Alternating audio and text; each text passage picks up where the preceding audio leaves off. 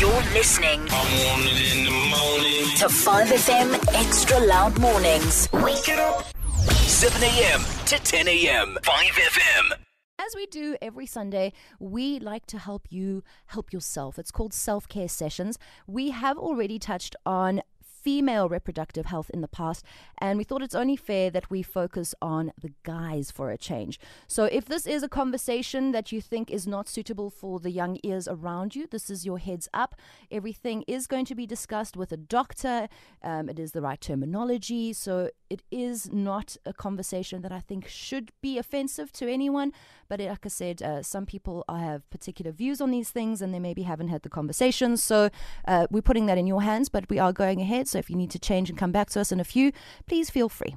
Doc, the only reason I had to say that was because we got so much kickback when we did female reproductive health, which I thought was so crazy, because this is our bodies, right? And our bodies are not taboo, and our bodies are natural things, and we've got to know how they work. And if you haven't had the conversation with your kids, or they haven't had it at school, like, this is a good platform to learn, but we need to just keep everyone informed here. So let me just introduce you formally. I'm joined by Dr Jireh Serfontein, who's involved with sexual health. Well, she's a sexual health doctor and the head of MySexualHealth in Pretoria. Thanks so much for your time. We really appreciate you.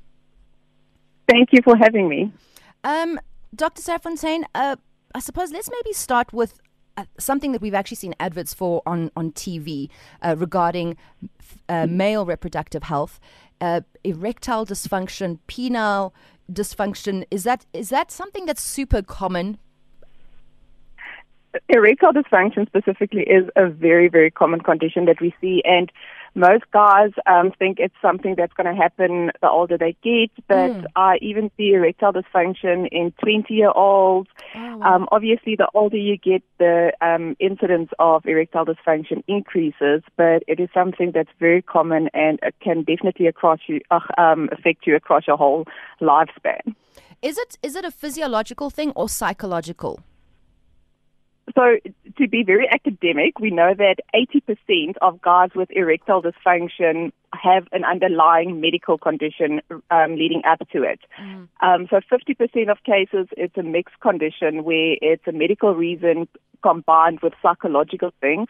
But most of my patients that I see, there's definitely a medical thing involved. But the one thing I always mention is that even if it's a purely medical problem, it becomes a psychological thing. So the first time you struggle to get an erection, the next time you are so worried, will it work? Am I going to fail my partner? So then it becomes a performance anxiety. But most of the times, there's definitely an underlying medical reason leading up to it.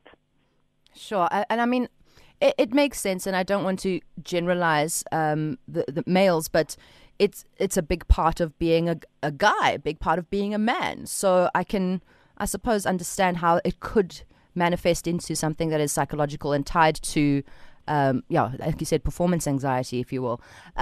Doc, something else that's I find very interesting is the STDs that males carry, but females will end up having the symptoms. And the one that I've become aware of more recently, and I suppose it's because there was a news story about it regarding a TV presenter and some other people. I want to say HPV leading to cancer, yes. But males carry it, but they have it in the how does that whole thing work? Okay, so HPV is human papilloma virus, for those that didn't know what it is. And it's the most common sexually transmitted virus that we see internationally. 8 out of 10 people will have HPV somewhere in their lives, and not everyone with the virus will show symptoms. So the symptoms are screened for, or the disease process is screened for in ladies, and that's why we pick it up. So we get different types of HPV viruses, and some can cause genital warts, and some can be totally asymptomatic, and some can cause abnormal pap smears that leads up to cervical cancer. So for women, we do pap smears and then we pick it up. And there's no way of really testing or screening guys for it. And so that's where the whole thought came along that maybe the guys are the carriers. And it is true that they can have the virus, but they can also show symptoms depending on the type of virus that they get. some of the virus strains cause genital warts, and guys can also be affected by that and develop warts. But because the screening process that's in place for ladies, that's where we just pick up the disease process much earlier. So there's no male equivalent to a pap smear, like doing a no, unfortunately not. Oh. Yeah. So what one unfair. can do theoretically is you can take a swab over the whole genital area and then you can test for HPV, but it's not localized to one site specifically. So if you swab the whole genitals, going from the tip of the penis all the way to the anus, then you get a positive HPV test. We don't know how to deal with that. But for ladies, if there's a HPV test that's positive on the pap smear, we know we need to repeat the pap smear more frequently. And if the cells on the cervix are abnormal for ladies, then we do procedures to remove those abnormal cells to prevent cervical cancer. And there's nothing like that in place for guys. So theoretically you can test, but the main thing is we need to react on that and respond to that, and we don't know how to deal with that in guys. So unfortunately, most guys with HPV will not have any symptoms and they won't know about it. Well, fortunately for them, unfortunate for their partners, because there's no way of knowing until you have it. I suppose I want to say the next logical question is, what STDs are males most vulnerable to, whether or not they use a condom? I was blown away finding out that you can actually still get certain STDs even though you use protection. There's only some that are transferred with fluids, but there's other STDs that it doesn't matter if you have a condom or not. You can still get it. So which ones are men more vulnerable to? So there's not a specific STI that's more frequent in guys compared to ladies. Okay. So STIs affect the whole population across the board. But as you mentioned, some STIs you can still contract even by using condoms because it's direct skin-to-skin contact. And the things there is HPV, which we discussed now. Syphilis can be a skin-to-skin contact. And then the other one that's quite a concern is genital herpes. And what we tend to forget about herpes is people are having oral sex. And type 1 herpes that we in the past thought it will only affect the oral region and only result in fever blisters, can be transmitted through oral sex to the genital area. Oh, wow. So then you can get genital herpes, and most people, they think with oral sex they're not going to use condoms because it's a safer practice, and they can still get herpes like that. Yeah, so it's safer for pregnancy avoidance, but not for STIs. Gosh. Yeah. And like I said, these are the conversations that I think more young people need to have that haven't had these conversations at school or learned it from a textbook or something, because where else are you going to know this? How else are you going to find out unless, someone tells you? Interesting enough, most of my patients that come in for routine STI screenings are the younger population because it's something that they talk about. It's something the younger generation they're more comfortable talking about sex and sexuality. So it's the older people that are the problem. It's the older people. And then there's people that their partner passed away or they went through a divorce and they started dating again. And then we see a lot of STIs there because they are brought up in a very conservative background. They're older, so they're not comfortable talking about sexuality. Got you. So, and they think they're 80, for instance, in an old age home and they can't get syphilis, and they can still get syphilis. So that's something that really affects everyone, regardless of your age. Sorry, you lost me at the old age home. Dr. Jireh, are you serious? Is this something that really happens? Unfortunately, yes. Fortunate for the older people that they're still sexually active, but unfortunately, yes, you can still get sexual transmitted infections. So there was a question here regarding relationships. Says, morning 5FM, I would like to ask the doctor, self-stimulation, i.e. masturbation, would affect my relationship? So that's a very interesting question because there's not a clear answer on that. It depends on what your relationship is, what everyone's comfortable with. Masturbation is not anything to be ashamed of. It's not abnormal. It's perfectly normal behavior, and self-love is very important. But if masturbation becomes an obsession or it starts to have an influence on your day-to-day life and results in sexual avoidance with your partner, then obviously it's a problem.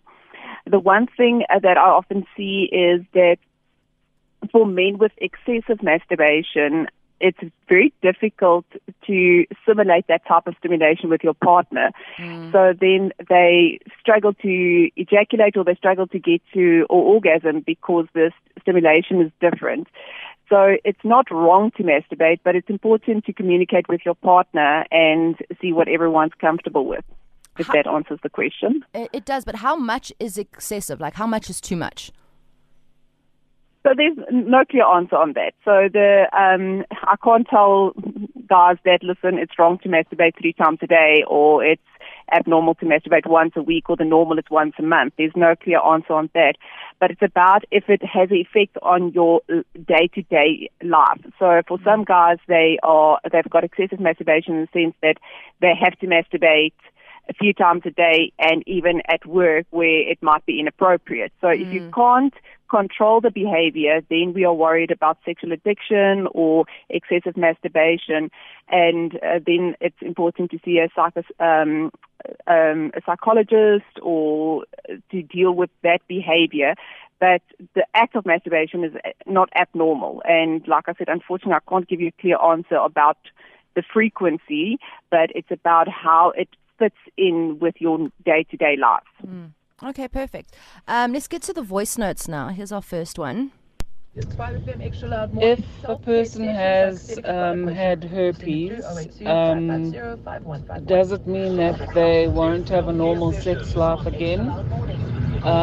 And where would be the best place to find out more information about herpes? I don't know if you heard that because the radio was on in the background.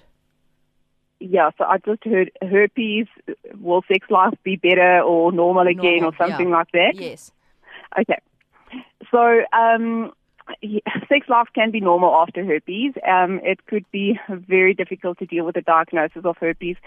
Firstly, because it is a lifelong condition. There's no cure for herpes, and some people get repeated outbreaks once a month, especially amongst ladies around the time of their menstrual cycle.